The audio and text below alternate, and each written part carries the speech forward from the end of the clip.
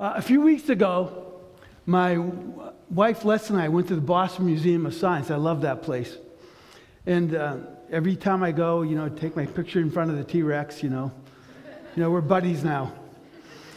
But one of the exhibits there was this one called Seeing is Deceiving. And, they have all kinds of optical illusions, and you have fun kind of playing around with those and squinting and looking and all. But among the optical illusions, they had a bunch of different sort of photographs or paintings, or photographs, I guess. But you'd look at them and it looked like a human face, for example. And then you'd look at it from one angle, it would be, it'd be an old woman, or it'd be a young woman, or it'd be a giraffe, I don't know. And then there are others where you look at it as a face, and then you kind of look at it more closely. You see, the face was made up of like vegetables. I have no idea how they did that. But it looked like perfectly like a face, but it was made out of all these different things. They just kind of came together. And seeing is deceiving. You look at it and you instantly understand what it is. And then you look at it again and say, wow, it's way more complex than I imagined. There's something else going on here that is so cool. The Gospel of Mark is like that. We've been we're going to work through the whole Gospel of Mark. I don't know what week it is now. It's week 7, week 8. And we're up to chapter 6. And, but the Gospel is like that. You read it, it's action-packed. You think you understand it. The message is really clear just looking at it right off. It's right out there, right on the surface. And then you read it again and you start looking at the context and you say, wow, there's something else going on as well here. This one story interacts with another story. They kind of shape each other. They expand the meaning. It's deep. It's action-packed, but it's not trite. There's a lot of stuff going on underneath the surface in the Gospel of Mark, just waiting for you to catch it. It's brilliant. It's just brilliant. So we're in chapter 6 today. We're going to be looking at verses 30 to 56. But here's a recap so far of chapter 6. Jesus goes to his hometown in Nazareth, verses 1 through 6. 1 through 6. He gets rejected there. They just write him off. So he doesn't do a lot of miracles there. He leaves there, he goes preaching village to village, and then he sends out his disciples 2 by 2, and they're supposed to preach the gospel and cast out demons and heal people, and they start doing that. And there's a buzz around Jesus. Who is he? And some people say he's Elijah, and some people say some kind of prophet. John the Baptist, King Herod hears about this. He says, I know who it is. It's John the Baptist raised from the dead. And Herod is kind of consumed by John, partly because I think he has a guilty conscience. Pastor Paul talked about this a couple of weeks ago. Herod's the one who had John beheaded. But it's weighing on him, it seems like. So he thinks it's John the Baptist raised from the dead. In any case, we're beginning the passage with verse 30. It's on page, I think, 712 in your Bibles, your pew Bibles. So if you turn with me there, we're going to start by reading verses 30 through 44. Okay?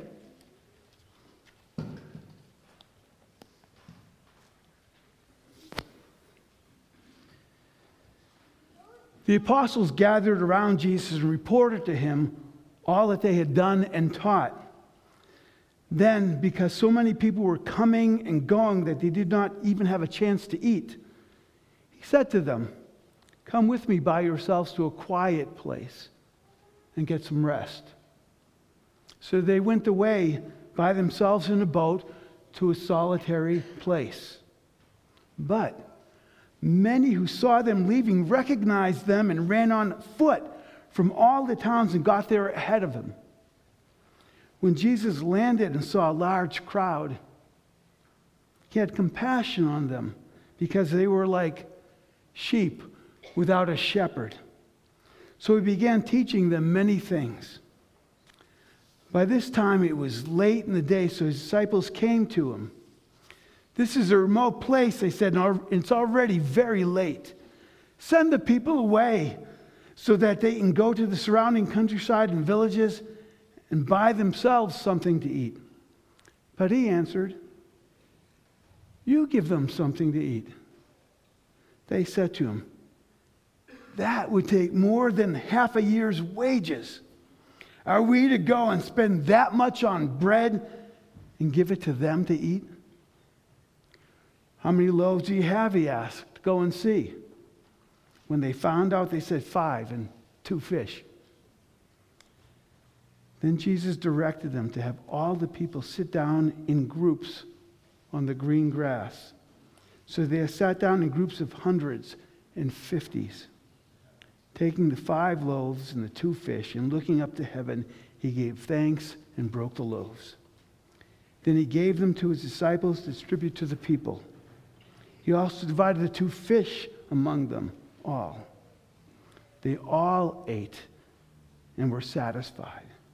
And the disciples picked up 12 basketfuls of broken pieces of bread and fish. The number of the men who had eaten was 5,000. So our passage begins with the disciples gathering around Jesus to tell him all that they had done in the mission that he sent them out to. And maybe they gathered to grieve as well, because that Greek verb translated as gathered around has a sense of gathering around to console as well.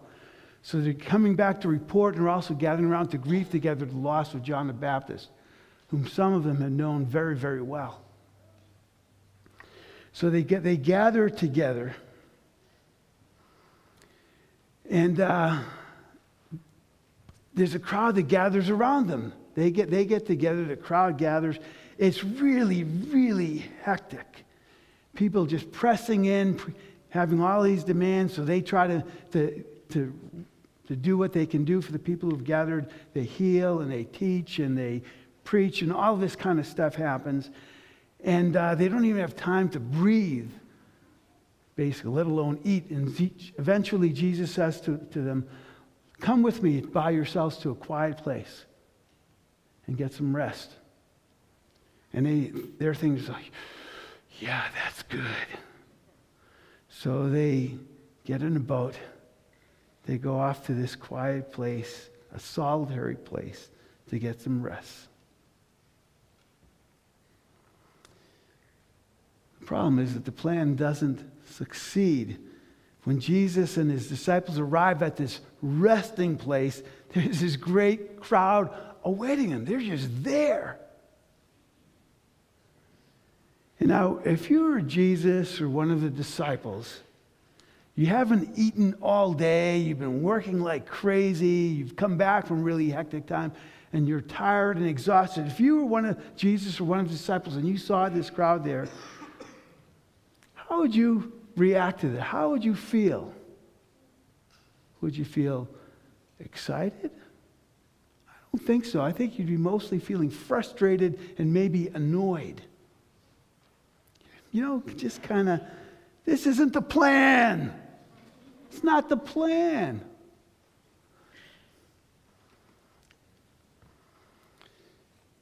Maybe they were angry at this unexpected demand on their already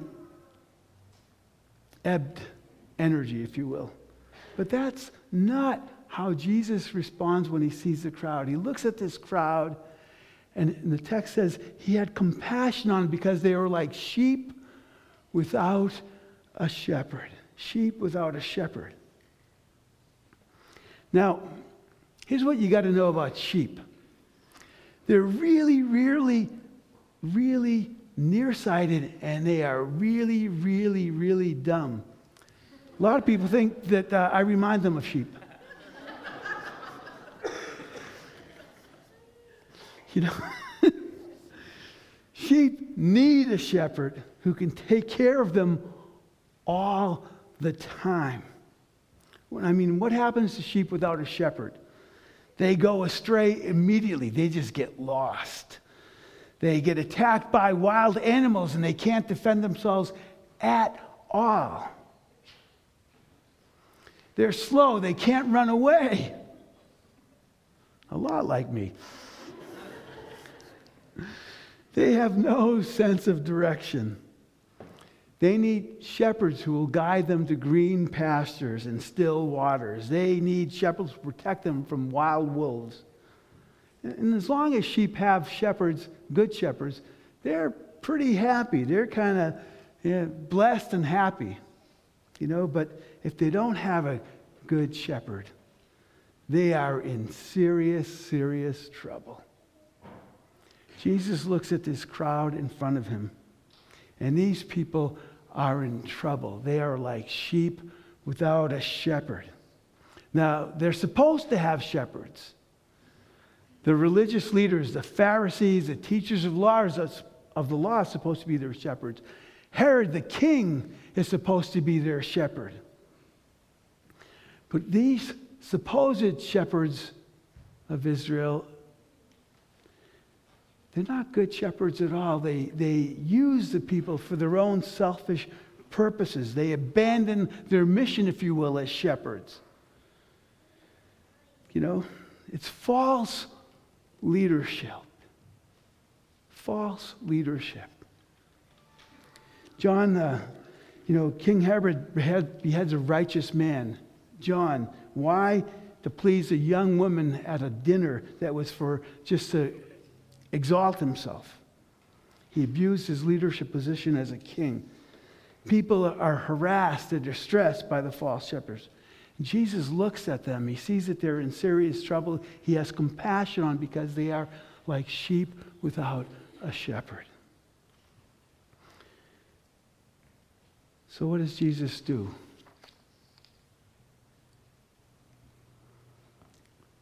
He reaches out to them. There's a passage in Ezekiel where the prophet says in chapter 34, verses 5 and 6, they were scattered because there was no shepherd. They became food to all the animals of the field. My sheep wandered. Yes, my sheep were scattered on all the surface of the earth, and there was no one who searched or sought them. Reminds us of a passage also from Moses. Moses is near the end of his life. He knows he's not going to be the one leading the people into the promised land. And he goes before God. And he asks God to appoint a new shepherd for the people. Moses had been their shepherd. He'd been a good shepherd. But he's not going to be their shepherd much longer. So he says, Lord, give them a good shepherd. Someone who will lead them into the cross and into the promised land. In Numbers 27:17, God chooses Joshua to lead the people into the promised land. So they get led. Now, there's something interesting about Joshua. The word Joshua is the Hebrew version of the word Jesus. Jesus is or I should put it the other way. Jesus is the Greek version of the name Joshua. So Joshua, Jesus, same name. It means God is Savior. God is my salvation. God is my rescuer. It has those kinds of connotations.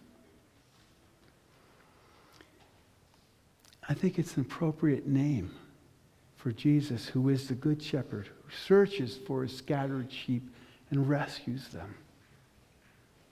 In our passage today, Jesus sees the crowd, has compassion on them because they're like sheep without a shepherd, so he begins teaching the crowd.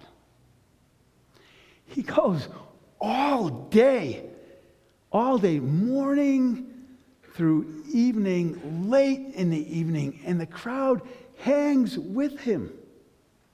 They're still there. They hang with him. They don't leave. Truthfully, I have fantasies about doing that here at the Journey. Start preaching at 10 a.m. and keep going and going and going. 12 o'clock, 2 o'clock, 4 o'clock, 6, 8 o'clock. You don't hang with me, right? Sure. Well, they hang with Jesus through that whole thing. The disciples, however, they've had enough.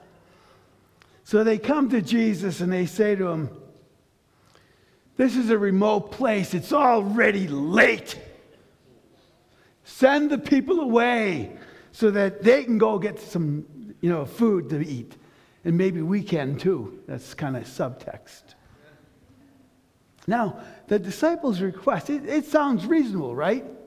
That makes sense. Send them away, get something to eat. We need to get something to eat too. Let's just end this thing. Okay? But then Jesus says to them, you give them something to eat. Now, if the disciples weren't annoyed at the beginning of the day, they are definitely annoyed now. In fact, they're past annoyed. They're just flat out angry. Who are they angry at? Jesus. They're angry at Jesus. Jesus, you said we were going to a quiet place to rest. I don't know about you, Jesus, but I'm not resting. Send them away. You give them something to eat. Send them away. You give them something to eat. Well, how are we going to do that? It would take at least a half year's wages more for us to buy enough food to feed this crowd. Where are we going to get that? You know, Jesus, that money doesn't grow on trees, right? You know this?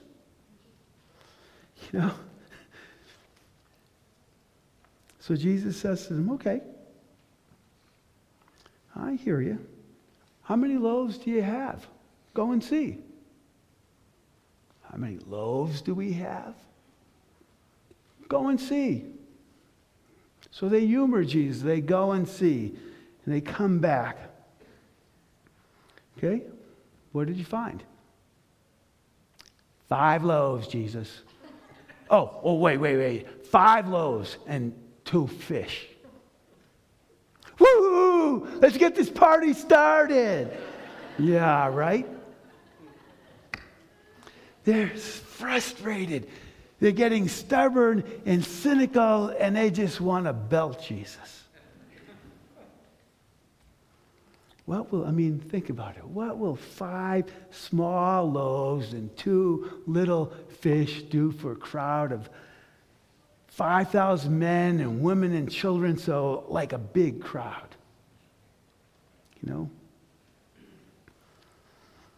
Well, Jesus takes the 5 loaves and the 2 fish. And then verses 39 to 43, Jesus directs all the people to sit down in groups on the green grass.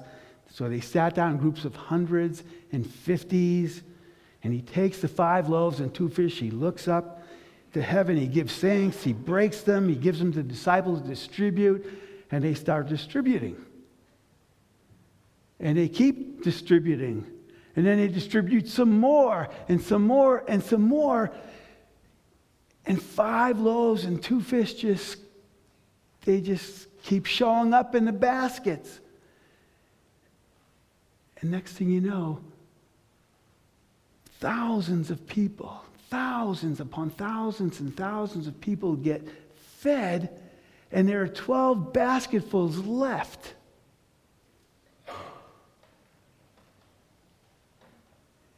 And the disciples see all of that. They participate in it.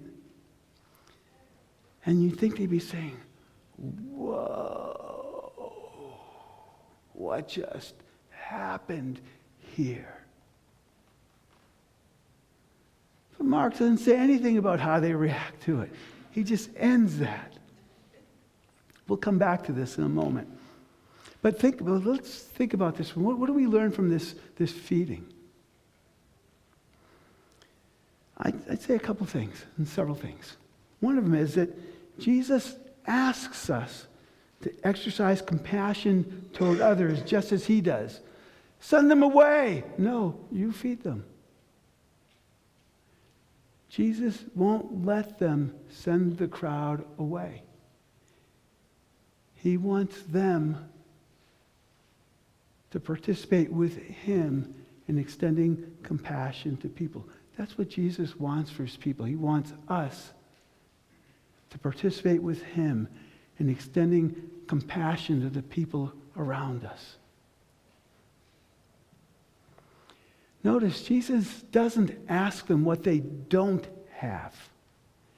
He asks them to find out what they do have. How many loaves do you have? Go and see. And they don't think they have any, but they find out they do have some, 5 loaves and 2 fish. That doesn't seem like anything to them. But Jesus can take a little and do a lot with it. That's the other principle here. Extend compassion. Give what you have. Don't worry about what you don't have. Believe that Jesus can take what you have, even if it's just a little, and do a lot with it. So use it. Okay?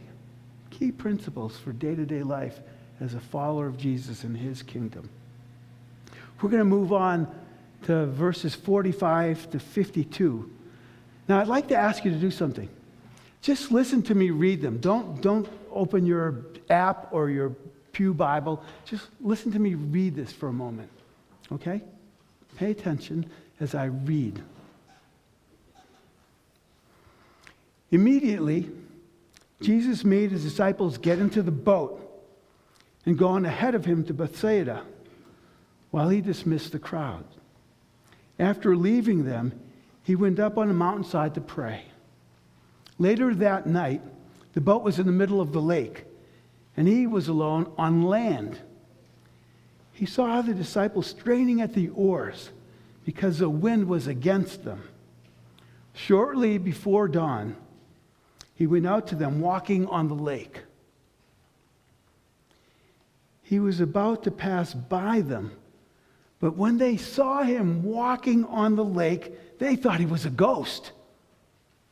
They cried out because they all saw him and were terrified. Immediately he spoke to them and said, "Take courage. It is I. Don't be afraid." Then he climbed into the boat with them, and the wind died down. They were completely amazed, for they had not understood about... How would you finish that sentence? They were completely amazed, for they had not understood about... What Mark says is they were completely amazed, for they had not understood about the loaves. Their hearts were hardened. What Mark is telling us is there's a connection between the feeding of the 5,000 plus and this walking on the water. And because they didn't understand what happened at that feeding, they didn't understand who it was who was walking toward them and passing by them on the lake. So we're going to try to unpack that over the next couple of minutes. This is an example of Mark having layers of meaning, showing us layers of meaning behind various events.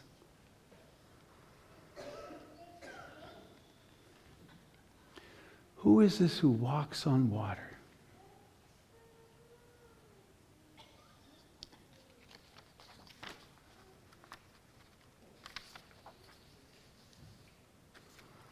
So Jesus puts them in a boat. He sends them off by themselves. He dismisses the crowd. He doesn't want them to, the crowd who doesn't want to leave. And he goes into the hills to pray. This is kind of funny. Why does Jesus send them on ahead? You get some clues actually from John chapter 6. What happens in John chapter 6, a parallel passage to this, is that he feeds this crowd and they keep around him. And they decide, wow, this is cool. Let's make him king. And they try to make Jesus king. And Jesus knows that they want to make him king just because he feeds them. So he won't let them do that. He dismisses the crowd. He makes them leave. It's possible that the reason that Jesus tells the disciples to get in a boat and leave as well is because they get caught out in the hype about this, and they miss Jesus' intent in this, and so they are getting in the way of what Jesus wants to do anyway. He sends them on by themselves onto this lake, into the boat, into the lake, and it's late at night when he does that, so they get into the boat late at night, and they're rowing, and Jesus goes off to pray. And Jesus can pray a long time. You know, he's praying through the night, probably praying for his disciples. But then the text says in the 4th hour, so early morning. So it's like sometime between, 6 a.m. Sometime around 6 a.m. He sees them out on a lake, and they've been rowing all night because they're in the middle, they're rowing, they're not in danger of being tipped over, but they can't make any progress because the wind's against them. It just keeps them stuck in the middle of the lake. Now, think about them. They've had a real busy season of ministry. They haven't eaten all day. They're frustrated. They're tired. They're angry. Then Jesus makes them, the text is clear, Jesus makes them go into the boat. So they're in the boat, and they're rowing all night, and it's Jesus' fault. Jesus is the one who got them into this. And if you think they were mad earlier, it just, whoa. And they're by themselves now. They can't even yell at him because he's not there. You know? He's in the boat. So they're in the boat. They're doing all this. And then what happens? He sees him and he starts walking on the water. He's walking on the water. And the text says when they saw him walking on the lake, they thought he was a ghost. They thought it was a ghost, and they all cried out. In fact, they screamed. That's what the text means. They screamed in terror.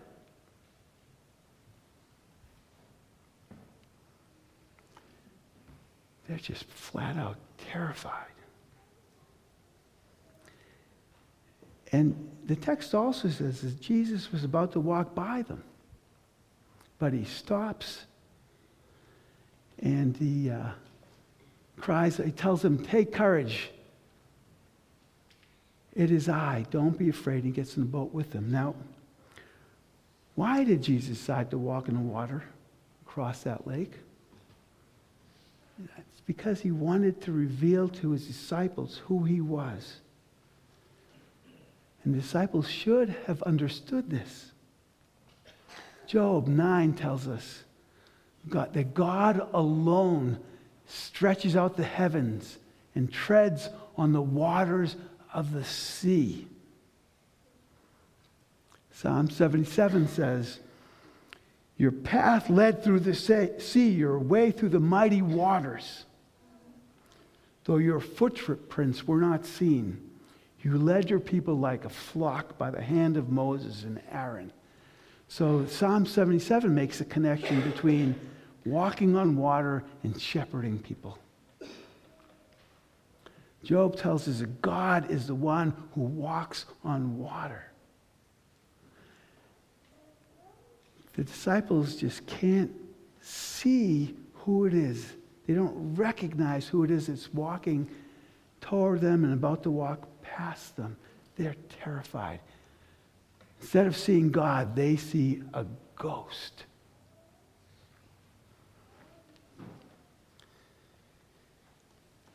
Now, Jesus isn't walking toward them. The text is clear that his intent is to walk past them. The verb is very clear, parakomai. Walk past them. And what's that all about? Well, there are a couple of passages in the Old Testament that talk about God passing by his people to reveal himself. So, for example, in Exodus 34, Moses asks God to show him his glory. And God says, okay, I will show you my glory. I will pass by you. In Exodus 33 and Exodus 34, that verb is used, the same, the Hebrew word that's used in Exodus 33 and 34 is one used here in Mark 6 in the Greek translation of the Old Testament. Same Greek word, paraklemai. To talk about passing by, it's a verb used to talk about a theophany, an appearance of God, a revealing of God. So God passes by Moses in Exodus 34:6. He passed in front of Moses proclaiming, the Lord, the compassionate and gracious God. You get the same thing happening with Elijah, where God passed by Elijah in 1 Kings 19:11. It's a theophany, a revelation of God appearing. So that's what Jesus intended to do when he was walking on the water to pass by his disciples. He wanted to reveal his identity, who he was. He was revealing his glory, just the glory that he shared with the Father, and the glory that he extends to his followers. And they miss the whole thing. Here he is. The God who calmed the storm is the one who appears in the storm. He is God, the I am. Notice what happens. He says to them, take courage. It is I. That phrase, it is I, is the Greek phrase, ego eimi, or if you were using modern Greek, ego eimi. It can be translated as it is I. It means it is I. But in the Greek translation of the Old Testament again, in Exodus 3 and other places, when Moses says to God, who shall I send me? God says, ego eimi, Yahweh. That's the word Yahweh. It's God's personal name. I am who I am. So what the disciples should have heard here is, don't be afraid, I am. I am has sent me. This is my name forever, the name you shall call me from generation to generation.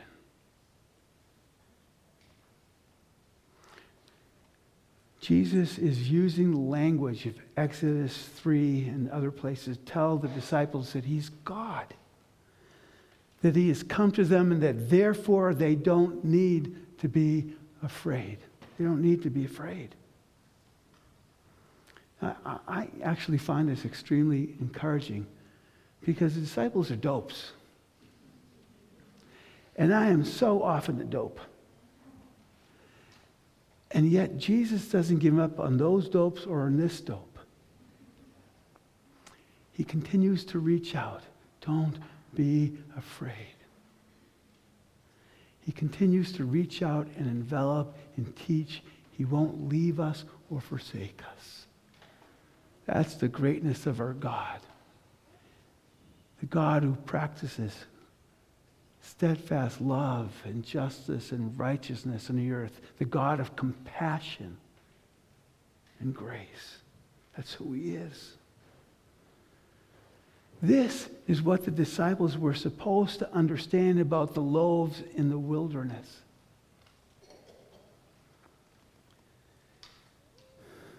The God, the person who fed the crowd is God. The person who walks on water is God.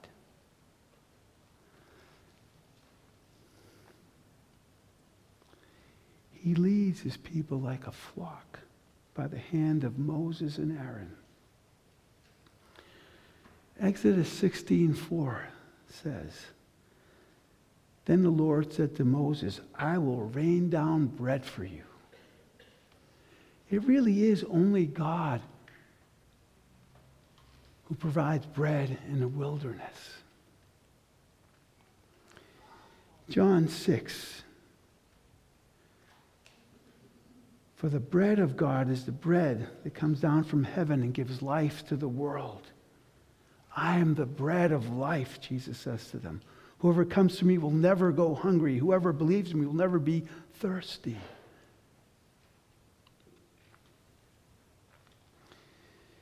Jesus is the shepherd of Psalm 23. Mark has Psalm 23 in his mind, and what happens in that feeding of the 5,000 is really an enaction of Psalm 23. You know the psalm.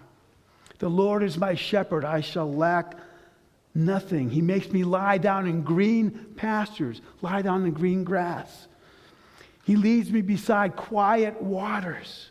He refreshes my soul. He guides me along the paths of righteousness for his name's sake. Even though I walk through the valley, the dark of death, through the darkest valley, I will fear no evil. For you are with me, your rod and your staff, they comfort me. He feeds the people in the shadow of Herod's beheading of John. He appears in the water when they think that they are stuck in the middle of a lake about to die.